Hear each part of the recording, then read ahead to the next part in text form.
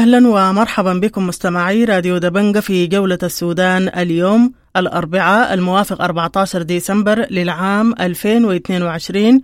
وفي هذه الجولة نقف عند اليوم الثاني لإضراب العاملين بالخدمة المدنية بولاية القضارف، والناطق باسم لجنة المعلمين سامي الباقر يطلعنا على نتائج إضراب العاملين يوم أمس، وأيضا التعليق على بيان منظمة اليونيسيف الذي أعلنت قلقها دخول المعلمين في إضراب وتوقف العملية التربوية، وأيضا يعلق على إعلان وزارة التربية والتعليم بولاية جنوب دارفور تعليق الدراسة إلى أجل غير مسمى. وأيضا جانب من كلمة محمد مختار الخطيب سكرتير الحزب الشيوعي في المؤتمر الصحفي الذي عقده الحزب اليوم. والناطق الرسمي للمجلس الأعلى لنظارات البيئة والعموديات المستقلة عبد الله أبشار يتحدث عن الاتفاق الذي تم بين وزارة المالية وشركة الموانئ البحرية. وأيضا القياد النقابي بهيئة الموانئ البحرية عثمان طاهر يعلن مقاومتهم لهذا القرار. ونختم جولتنا من شمال دارفور مع رئيس لجنة الطوارئ دكتور عصام عثمان حول الوضع الصحي الراهن بولاية شمال دارفور. كالعادة نبدأ بعناوين الأخبار.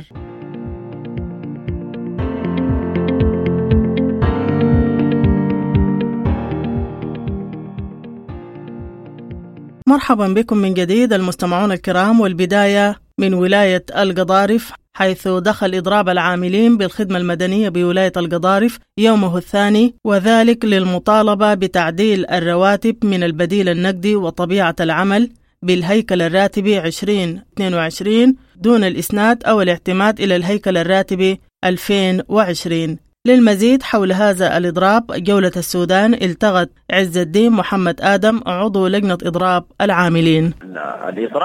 إضراب العاملين في الخدمة المدنية في ولاية القضارف هو إضراب جاء نتيجة لجهود كبيرة اتبذلت، اللي هي الهدف الأساسي منه كان إنه تعديل الأجور، اللي هي تعديل مرتبات العاملين بالخدمة المدنية لكل الفئات اعتبارا من المدير للغفير. تم تكوين جسم اللي هو اسمه اللجان التسييرية، اللجنة العليا للعاملين بالخدمة المدنية. اللجنة دي عملها عمل طوعي، ولجنة مكونة من فئات، لجنة فئوية فيها تمثيل لكل الفئات العاملة بالخدمة المدنية، ابتداء من اللي هي فيها تمثيل لضباط الصحة، فيها تمثيل لضباط التغذية، فيها تمثيل للمهندسين الزراعيين، فيها تمثيل للباحثين الاجتماعيين، مفتشي الأراضي ومفتشي التنمية، فيها تمثيل للموظفين. والهدف الأساسي هو المطالبة بتعديل الأجور، تعديل المرتبات، تعديل البديل النقدي وطبيعة العمل للعاملين بالخدمة المدنية بالهيكل الراتبي للعام 2022 ودون الاستناد للهيكل الراتبي للعام 2020. وصرف فروقات المرتبات باعتبارا من يناير وحتى شهر نوفمبر 2022. ومن ضمن المطالب صرف فروقات الهيكل الراتبي للعام 2020 وصرف فروقات الترقيات وفك الاختناق الوظيفي. دي المطالب الأساسية كلها بتكمن في تعديل الأجور والمرتبات بالنسبة لموظفي الخدمة المدنية بولاية القضارف في ظل الوضع الصعب جدا. صراحة يمكن أغلب الموظفين بقوا من الصعب إنه يقدروا يصلوا للمواقع عملا بسبب الأجور الضعيفة، والناس نظموا كثير جدا من المخاطبات ومن الوقفات الاحتجاجية خاطبنا فيها السيد والي ولاية القضارف، ما كان في استجابة. خاطبنا فيها وزارة المالية، ما كان في استجابة.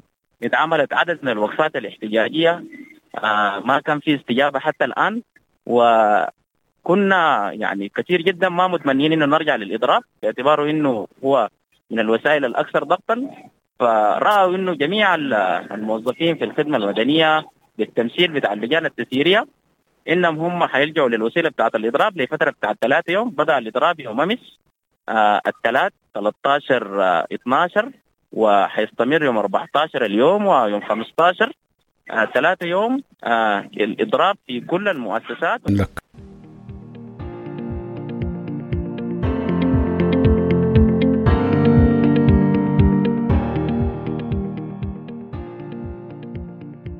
عقد الحزب الشيوعي السوداني اليوم مؤتمرا صحفيا حول الاتفاق الإطاري بين المكون العسكري وبعض القوى السياسية. نستمع إلى جانب من كلمة محمد مختار الخطيب سكرتير الحزب الشيوعي في المؤتمر الصحفي. بالطريقة دي يكون حكومة مدنية في الحقيقة بتكون منزوعة القوة، لأنه ما عندها أمر على الجيش والقوات النظامية، ما عندها يعني ما دي حكومة. في الأجهزة الدولة العامة كان عسكرية والمدنية يجب أن تكون تحت قوة أو تحت إمرة الحكومة التنفيذية. الحكومة ما عندها إمرة على القوات المسلحة، ومهارة يلخصوها في أنهم يواصلوا ذات السياسات وإملاءات البنك الدولي، ويواصلوا بالأراضي الخصبة والموارد للأجانب، وفي خلال سنتين يعملوا على التحضير للانتخابات، يقوم بالإجراءات عشان يستطيعوا أن يصلوا إلى انتخابات مزيفة تحت إشراف حكومة فاسدة وتجريها العجز على الدولة. الناس اللي مكنوهم في العجز على الدولة المنظمة أنها تحضر وتجري الانتخابات العامة وتحت رقابة المجتمع الدولي والإقليمي، أساسا متحيز للقوى اللي بتخدم مصالحها والحقوق الناعمة. بالطريقة دي السودان يكون عاد من جديد للمسار السياسي الاجتماعي اللي راكم الأزمة العامة واللي صار ضد الجماهير، اللي يدفعونا إلى عدم الاستغلال السياسي والانقلابات العسكرية، اللي يدفعونا للتبهير الخارجي. بالطريق دي نعود ونستمر فيه على طريق التخلف والفقر والجهل. لما نجي نستعرض الاتفاق الإطاري بنلقى تحت قضايا، تحت العنوان بتاع قضايا الاتفاق وردت 5 قضايا. قالوا هذه ال5 قضايا دي تحتاج لمزيد من التفاصيل. هي العدالة الانتقالية، الإصلاح الأمني والعسكري، واتفاقية جولة للسلام وإكمال السلام، وتفكيك نظام 30 يونيو، والقضاء على الشريك. ال5 واستهلكت وثيقة وصفوا القضايا ال5 دي بدون استحياء وخجل بأنها هي القضايا الرئيسية وأمهات القضايا اللي بتجابه بلادنا. كان يقولوا بعد 4 سنوات من الفترة الانتقالية. بالطريقة دي الوثيقة دي أقرت أن كل الحكومات ضد الحرية والتغيير وشركائها من العسكريين طوال ال4 سنوات دول ما قدروا أنهم يتوجهوا لحل قضايا أمهات الثورة زي ما هم قالوا. احنا بنقوم من جانبنا، بل الأمور زادت أكثر سوءا مما كان قبله. عشان كده ما توفرت أي قواعد للتحول ديمقراطي حقيقي في البلد، ولا تم بسط الحريات العامة في السودان، ولا توقفت الانتهاكات على حقوق الإنسان. يمكن كلنا شفنا ما حدث بالأمس. نحن بندين ما يجري تحت ظل اتفاق إطاري ذاته، ولا أقاموا عدلا لا بشقه الاجتماعي ولا بشقه القانوني، ولا تم طوال هذه الفترة تسليم المحكومين للمحكمة الجنائية الدولية، ولا كشفت لنا نتائج تحقيق المجرى بتاع صوت الاعتصام. بل الوثيقة رفضت في كل ده وقالوا إن والله إحنا عايزين نعمل عدالة انتقالية.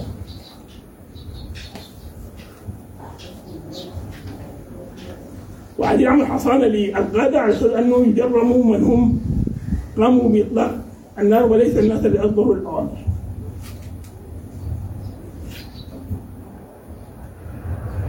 في هذه الفترة سادت إفلات من العقاب.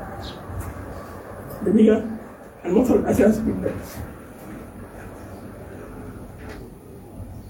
عشان كده كانت ضرورة في أنه الانتهاكات تزيد، يعني أنت لما ما تعاقب ما تحاسب ما أنت حاجة دي أنه الأمور تمشي جدا يعني. عشان كده اتفقت وسائل الاعتداء على الآمنين. كان في دارفور ولا في الأرجاء الأخرى.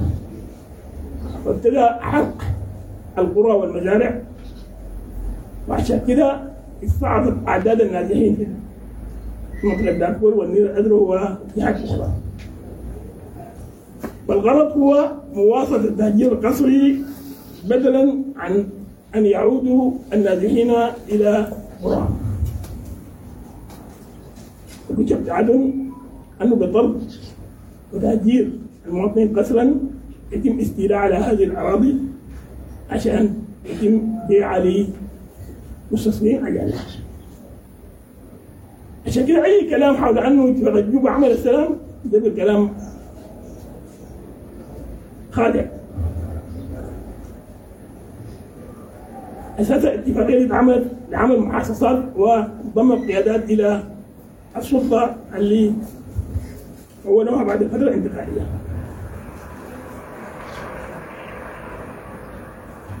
طيب الكلام ده لم تتم أي تصفية تكتيك أو تصفية لنظام الإنقاذ المشروع. كلنا شايفين ما زال مش اللي جابوا رجعون دي أصلا أساسا ما تم بالصورة الصحيحة.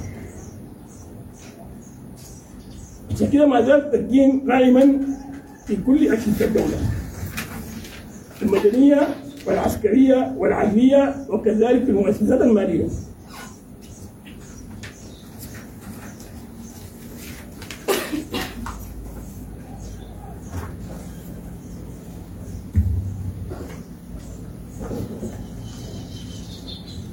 أبغوها ليه؟ عشان تخدم مصالح الرأسمالية التقليدية الموجودة في السلطة. القدام والجديد يعني ودي هي القوة اللي تحضر وتجري الانتخابات بعد عامين. بالطبع استمر الفساد والتهريب بتاع الموارد عندنا ليه بعدها وغاب حكم القانون. وحكومة الفترة الانتقالية مشت على نفس الطريق الاقتصادي طريق السوق الحر. اتجاهت تماما التوصيات بتاعت المنظمة الاقتصادي اللي عملوه ناس والحرة التغيير ذاته. هم يسألوا بعد ذلك أنه والله ليه مشوا مع اتجاهات السوق الحر. والحرة التغيير لم تدافع عن هذه التوصيات ولم تدعو بتنفيذها على الواقع. ده ينعكس وبالا على الانتاج الزراعي والصناعي والخدمي وكذلك على الخدمات. زادت معاناة المواطنين بشكل غير متوقع. واستمر تهريب الموارد والانخفاض الاقتصادي المنتج للخارج. عشان كده موازنتنا كلها عاجزة. وحكومتنا الانتقالية اللي قلنا أنها المفروض أن تعتمد على ذاتها هي تحط إيدها على راسها وتنتظر أن تجي قروض ومنح عشان يقدروا يديروا دولاب الدولة. فده معناته أنه مزيد من الفضول لإمداد البنك الدولي. ومعناتها العودة لمزيد من فقر الدولة والمنتجين وأن يتواصل التبعية للخارج.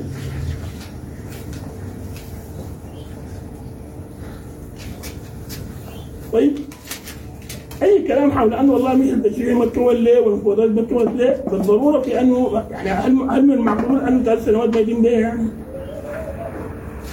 تجاهل والحلول والتغيير والعسكر عن قصد وبتعامل داخلي وخارجي أن يتم تعطيل تكوين المجلس التشريعي والمفوضيات الفترة 4 سنوات الفاتت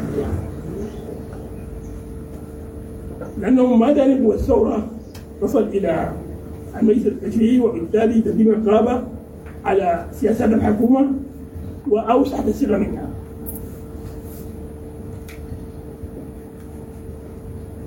هسه المجلس الاستشاري او الاجتماع الاطاري بيدعو لتكوين مجلس تشريعي بعد ما جمعوا كل القوات الهبوط الناعمه على انه يكون قوه من هذه القوى.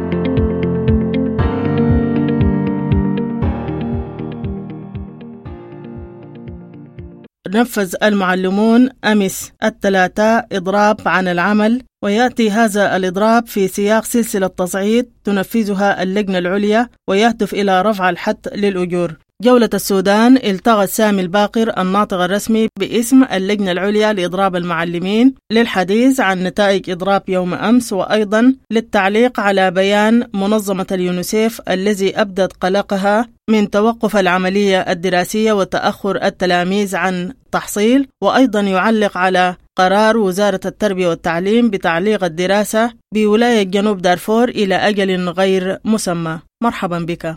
طيب، بالنسبة ليوم أمس الإضراب يتواصل بنفس القوة حقته، بل ماشي في تصاعد، يعني فاق يعني أصلا ما في يوم إضراب كان أقل من 90% من عدد المدارس في السودان. يعني المعلمين يعني الإضراب منتشر وسطهم بصورة واسعة، يعني حتى القرى البعيدة والنائية نحن اتصلنا تقارير إنها هي دخلت في الإضراب. ده بالنسبة لليوم بتاع امبارح. استعدادات يوم بكرة استعدادات ماشية كويس، وكل الولايات رفعت تقارير إنها هي جاهزة لمسألة الإغلاق، والإغلاق اللي بنعنيه اللي هو عدم حضور المعلم المضرب للمدرسة. وده بنتوقع إنه في استجابة واسعة للمسألة دي، وفي مدارس كثيرة جدا في كثير من الولايات هتكون ما فيها لا مدرسين ولا طلاب، لأنه عدد المدرسين المضربين اللي قرروا إنهم يجوا المدارس عدد كبير جدا. يعني نتوقع بنفس الاستجابة حقت الإضراب تكون الاستجابة للإغلاق. فيما يتعلق بإغلاق جنوب دارفور، دي واحدة من مؤشرات نجاح الإضراب، لأنه حتى تعليق الدراسة في جنوب دارفور زي ما جاء من المدير العام وجب بسبب إنه قال ما جابوا سبب آخر، لكن السبب الرئيسي هو الإضراب، لأنه المعلمين لما يضربوا الطلاب قاعدين يطلعوا يتظاهروا وكده يعني. فبالتالي الحكومة استبقت الإضراب وأعلنت تعليق الدراسة. بالتالي هم يعتبر ده واحد من مؤشرات نجاح الإغلاق في المقدم فرصة.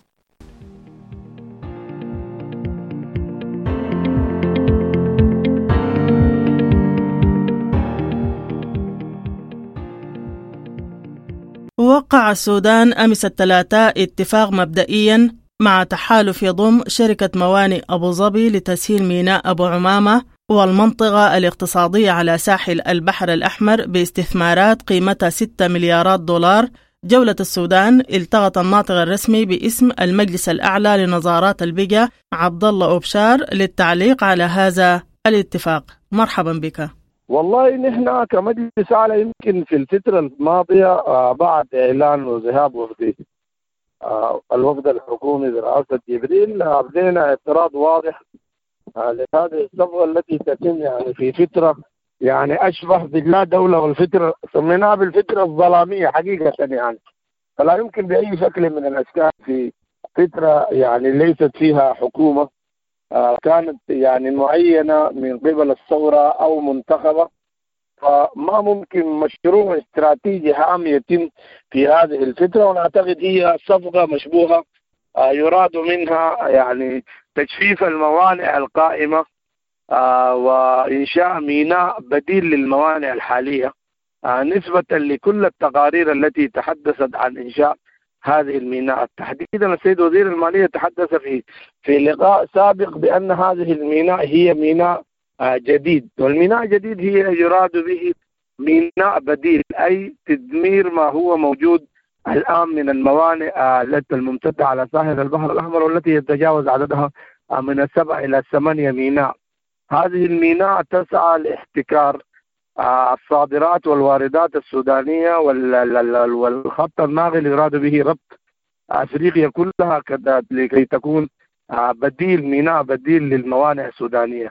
لهذا الأساس نحن نعتقد إن كانت هناك ميناء يتم إنشائها فيجب أن تكون تحت إدارة هيئة الموانئ البحرية، وهيئة الموانئ البحرية هي من تنشئ الموانئ على ساحل البحر الأحمر، وهيئة الموانئ البحرية هي من توقع العقودات وتقوم بإدارة كل الموانئ أسوة بما تم في الفترة الماضية، سواء كان في ميناء بشاير 1 و 2 وكذلك ميناء الصادرة الماشية إلى آخره. تم بعقد بين شركة صينية وهيئة الموانئ البحرية بمناصفة يتم 51/49 للشركة التي أنشأت ميناء هيدوب. نحن كنا نريد ونتوقع أن يتم الاتفاق عبر هيئة الموانئ البحرية كجهة متخصصة وجهة هي المسؤولة والمشرفة على إنشاء الموانئ، لكن نعتقد بأن هذه الصفقة يراد منها تجفيف الموانئ القائمة وتهدير آلاف العاملين والموظفين داخل هيئة الموانئ البحرية، وبل لتهدير مواطني ولاية البحر الأحمر ومدينة بورسودان تحديدا. ونحن من هنا يعني أرسلنا عدة رسائل.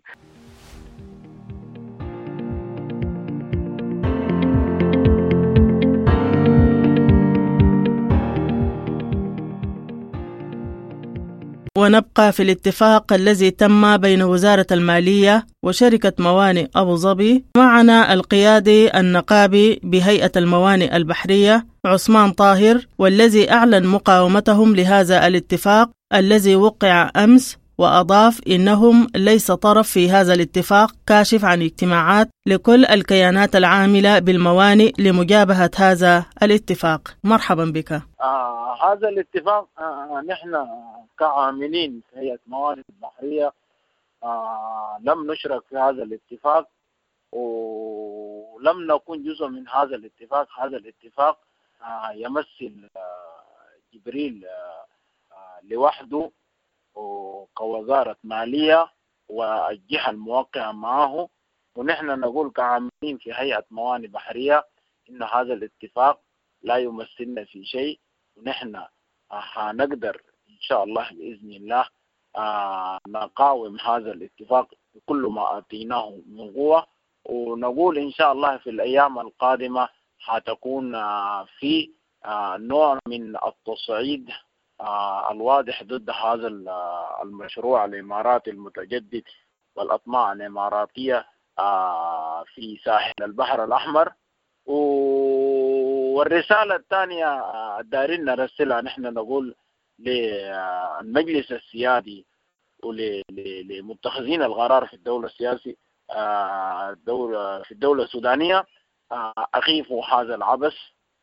الآن الدولة كلها في فترة انتقالية، الآن ليس هناك يعني حكومة لا مؤقتة ولا منتخبة ولا غيرها، كلها هي تصريف أعمال. ليس من حق أحدا أن يوقع عن نيابة الشعب السوداني ولا الشعب السوداني أي اتفاقية هي تمس الأمن والاستراتيجي السياسي للدولة السودانية جميعا. نقول لهم أوقفوا هذا العبث حتى يأتوا أصحاب المصلحة وأصحاب الحق في حكومة منتخبة، بعد كده يقرروا ماذا يقررون. لكن نحن الآن كعاملين في هيئة الموانئ البحرية لدينا اجتماعات إن شاء الله حتكون متواصلة من اليوم فصاعدا. الدور الأول حتكون في تصعيد مباشر ضد مجموعة دال الغذائية، منها سوف نمحل الحكومة السودانية ترتيب أوضاع وتوفيق أوضاعها لمدة 3 شهر فصاعدا من اليوم. والله تطوير المنطقة الشمالية ولا تطوير المنطقة الجنوبية، هذه المسائل هي تخص الحكومة السودانية وتخص الشعب السوداني. ليس هناك من حقه إنه نحن يملي علينا شروط وكلام زي ده. هذا المشروع هو المشروع اللي كان موقع بيننا وبين الدولة القطرية متمثلة في اتفاق إطاري أو اتفاق مبدئي نحن كنا عملناهم. كان بالنسبة لنا هو اتفاق شراكة ذكية بيننا وبين قطر، لكن توقف هذا المشروع بسبب الضغط والتدخل السياسي السافر اللي قاعد تعمل الإمارات في الشأن السوداني والكلام الزي ده. المقترح هو موجود في مسألة المنطقة الجنوبية. هي عندنا منطقة محفرة يعني محفورة جاهزة، أعماقها جاهزة. كنا هذا المشروع بشراكة 51% للسودان و49% لدولة قطر كان هننفذ هذا المشروع، ولكن التدخل السافر اللي قلت لك الحاصل ده عاق المسألة دي. والوزير هذا الوزير مستشار هذه الشركة هو كان جزء من هذا الشغل. نحن في هيئة الموانئ البحرية بعد سقوط النظام ناسنا ذهبوا له لتكملة هذا المشروع ولكن رفض. الآن هو حيسوق هذا المشروع اللي صار هذه المنطقة والمنطقة اللي هو يعني بنحذر منها وكلام زي ده. لكن لا جدوى اقتصادية، لا مثلا تجهيزات في المنطقة، كله ما موجود. لكن بس عشان انه هو من المنطقة فهو يريد انه يذهب للمسألة دي. نحن شأن داخلي بالنسبة لنا ودي أولوياتنا. المفروض نحن نشوف أولوياتنا، مش الشركة تفرض لنا أولوياتنا نحن شنو وشغلنا شنو.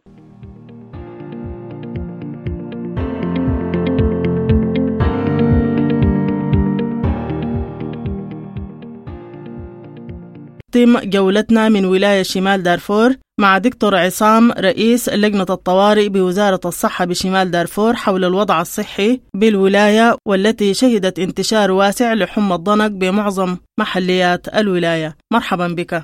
إنه لسه في حالات بتاع حمى الضنك، الحالات لسه ما وقفت، في حالات جديدة.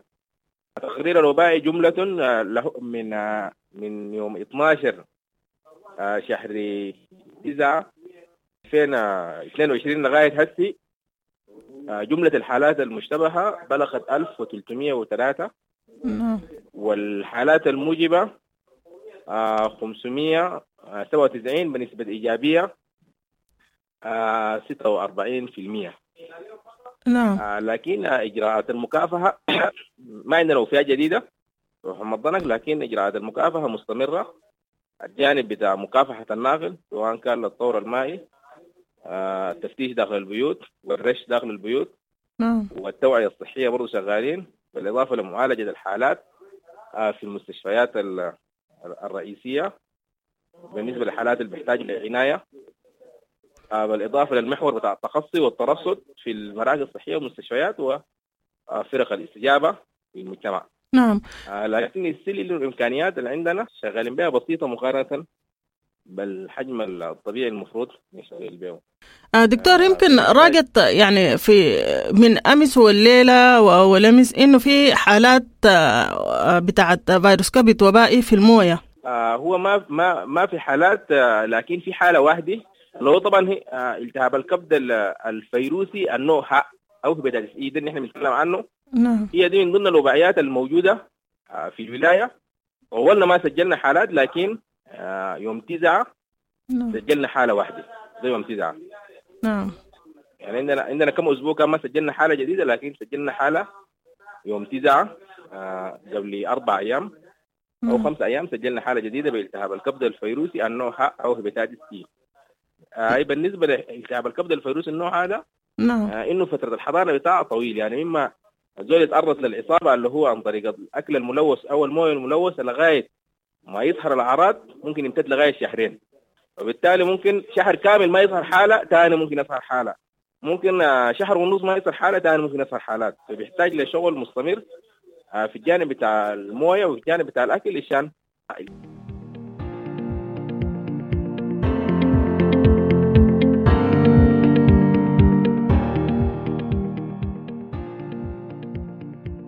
بهذا المستمعون الكرام نصل بكم إلى ختام جولة السودان اليوم، قدمناها لكم من راديو وتلفزيون دبنقا.